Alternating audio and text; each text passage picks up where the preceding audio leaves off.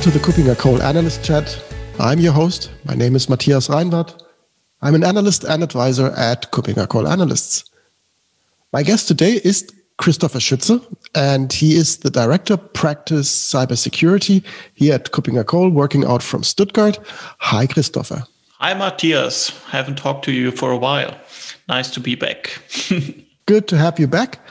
And we want to connect directly to the episode that we did last week. I did together with our colleague Alexei Balagansky, and we talked about the obstacles towards zero trust. What keeps organizations from implementing zero trust? Why is there not enough zero trust from an analyst perspective already within the organizations?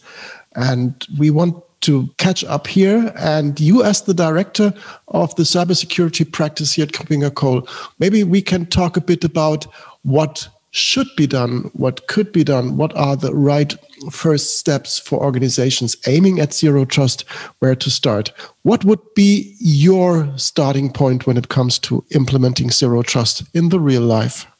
Yeah, thank you for that introduction. I also heard what Alexei explained last week, and it was really interesting.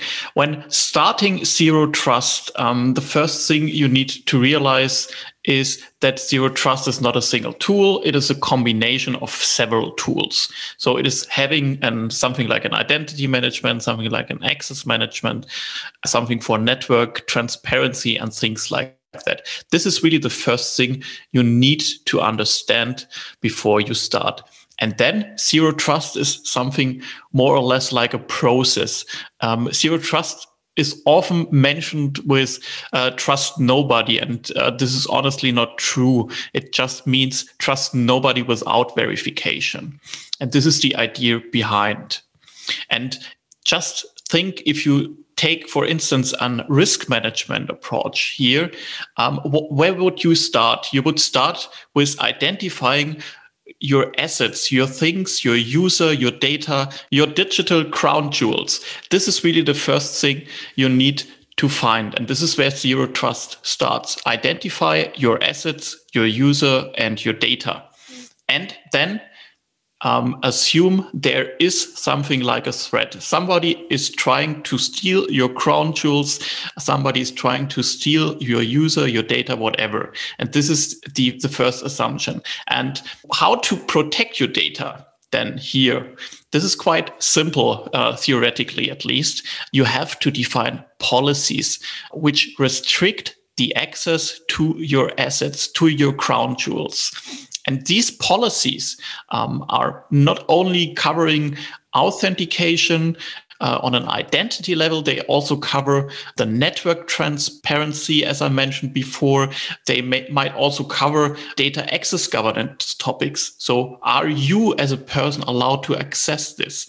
And combining various metrics from various sources allows you to define really fine, granular policies to restrict access to your crown jewels, and therefore allow only people who are potentially allowed to access your crown jewels access. And this is honestly something like a circle, and every circle has a part where you verify and monitor your actions. So start with identification of your assets, then assume that someone is trying to steal your information, your data, define policies against it, and then verify your policies and monitor what is happening to really improve it step by step in second incarnation or things like that. This is the idea behind zero trust. Okay, that sounds, for me as an identity guy, very much like a dynamic risk-based authentication. So we have identities on the one hand, we have strong identities because we need them. We have understood what our assets are, where we want to have access to. We know that the environment is hostile, so we need to protect to the left and the right, make sure that nobody can interfere with us. And we verify constantly what's going on within the network. So we have identity, context, access policies, have identified where I want to go to, where I'm allowed to go to. So this seems to be something that identity people should be used to, right? Yeah, you're absolutely right, Matthias. Risk-based authentication is really essential here and an important part to achieve a high level of trust against the person who is trying to access something. But it is not the only thing which is important. So on the one hand, for sure, we have the identity, but we also have the device a user is using. So for instance, currently, most of us are working from home. Some of us use their own device. They use their own network at home, maybe a wireless network with a router or things like that. And this is also a thing which is an important part of zero trust. So the device, which device is the user using? Can I trust the device? Is there potentially malware installed that hijacks his account and tries to get access to my data?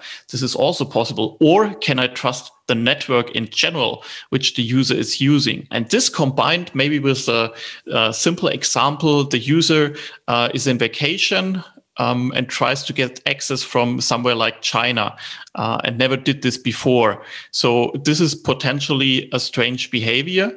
You have the information from the network, you have the information from your HR department, you have the vacation information and the behavior. And here you can detect something is uncommon. I don't give the user access, or maybe I combine it with a multi-factor authentication, ask for a second factor in that case. This is something you can really do. And this is also the most complex thing here, really to define good policies which cover all the contextual informations you have in a way that you are able to maintain the policy, but on the other hand, you have effective ones. And this is, as I mentioned before, the circle of zero trust, where verify monitoring is an important part of.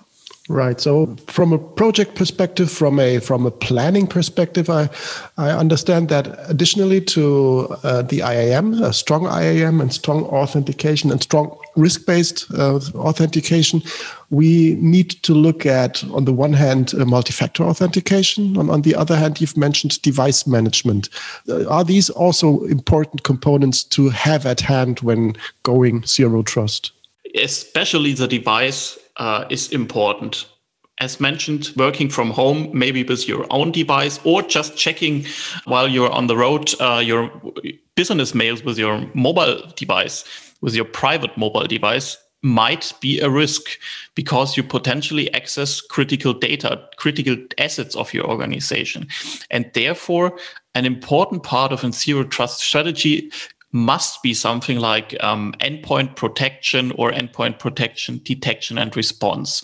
Really have the option or idea to understand the level of security of the device the user is using, trying to access your digital assets. And this is an important thing too, yes. You've mentioned it, we're working from home. Many are working with their own personal devices. How good is endpoint protection when it comes to personally owned devices, not managed devices?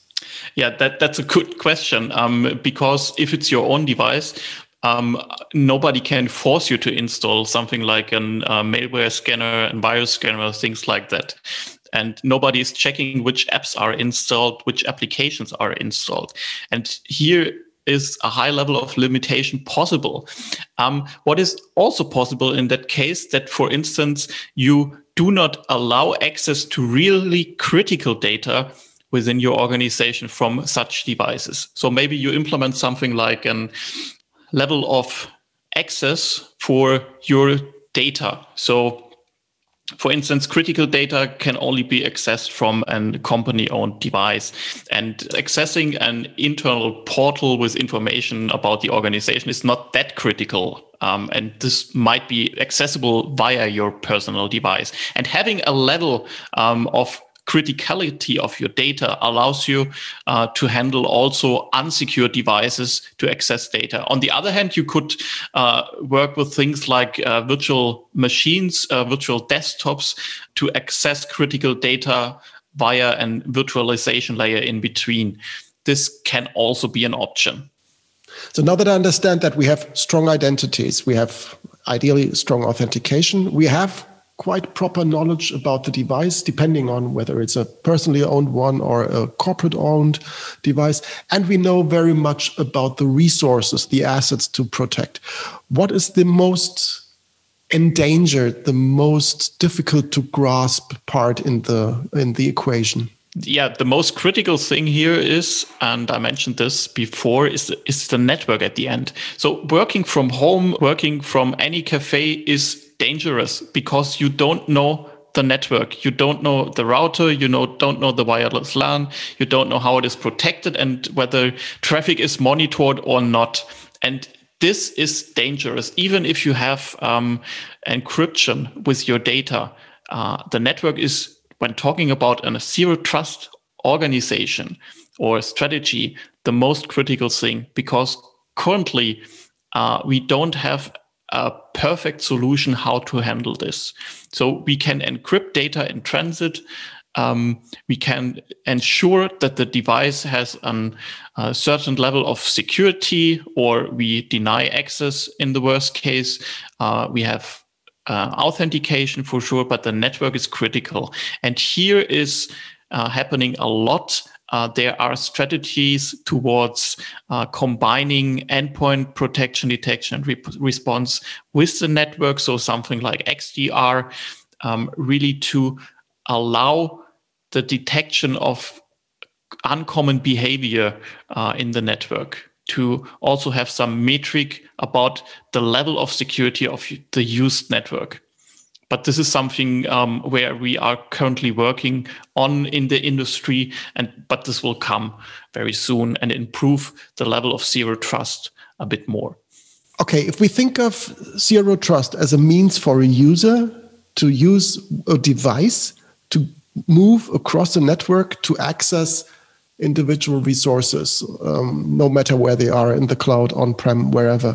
We need to think of the following components. We need to think of identity and access management. We need to think, of course, of the applications properly secured and properly safeguarded.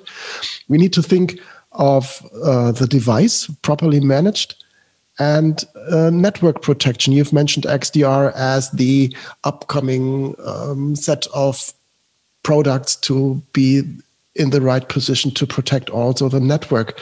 So when we're looking from a project perspective, and you as the advisor here, where would you start once somebody has a proper IAM in place? So let's assume that. If one has a proper IAM in place, as mentioned, really at the beginning, start with identify your crown jewels, start with identifying your digital assets. This is really the first thing on a process level. And then decide maybe going more in the direction of risk-based authentication in the first step. Use things like the used device, use things like the time, the behavior, so general context to improve the authentication mechanism. And then in a further phase, go towards endpoint protection, detection, and response to understand how secure the used device is. You can also add a layer of data access governance, so access governance on data level, and then followed by XDR or advanced network detection and response. Right. So, and in the end, like every IT project, it's a journey. You've mentioned that before, and Alexei said that, and John said that, whom I've talked to about zero trust as well. So we will not start with a big bang and have the complete mesh of connections within our organizations protected by zero trust. We will start, as you said, with identified high value, highly critical assets, the crown jewels you've mentioned, and then move forward, starting from them to a more sophisticated overall zero trust approach, not saying network, because that is really the end goal here. When it comes to resources that our audience can have a look at, we've mentioned that before. There is quite some research available at KuppingerCole. Is something special you would recommend? Yeah, and a really interesting starting point is having a look at our blog. Maybe you search for the term zero trust, and then you find a lot of interesting content, maybe from me, maybe from Alexei, maybe from John too. And there are also some references towards our research documents. Right, perfect. And if you want to get in touch with us and talk about your individual journey towards zero trust, we would be happy to respond to your questions. Just send a mail. Just get in touch anyway on Twitter, wherever you can find us. Thank you very much, Christopher, for being my guest today, and looking forward to having you in a further episode soon. Thank you, Matthias. Bye-bye.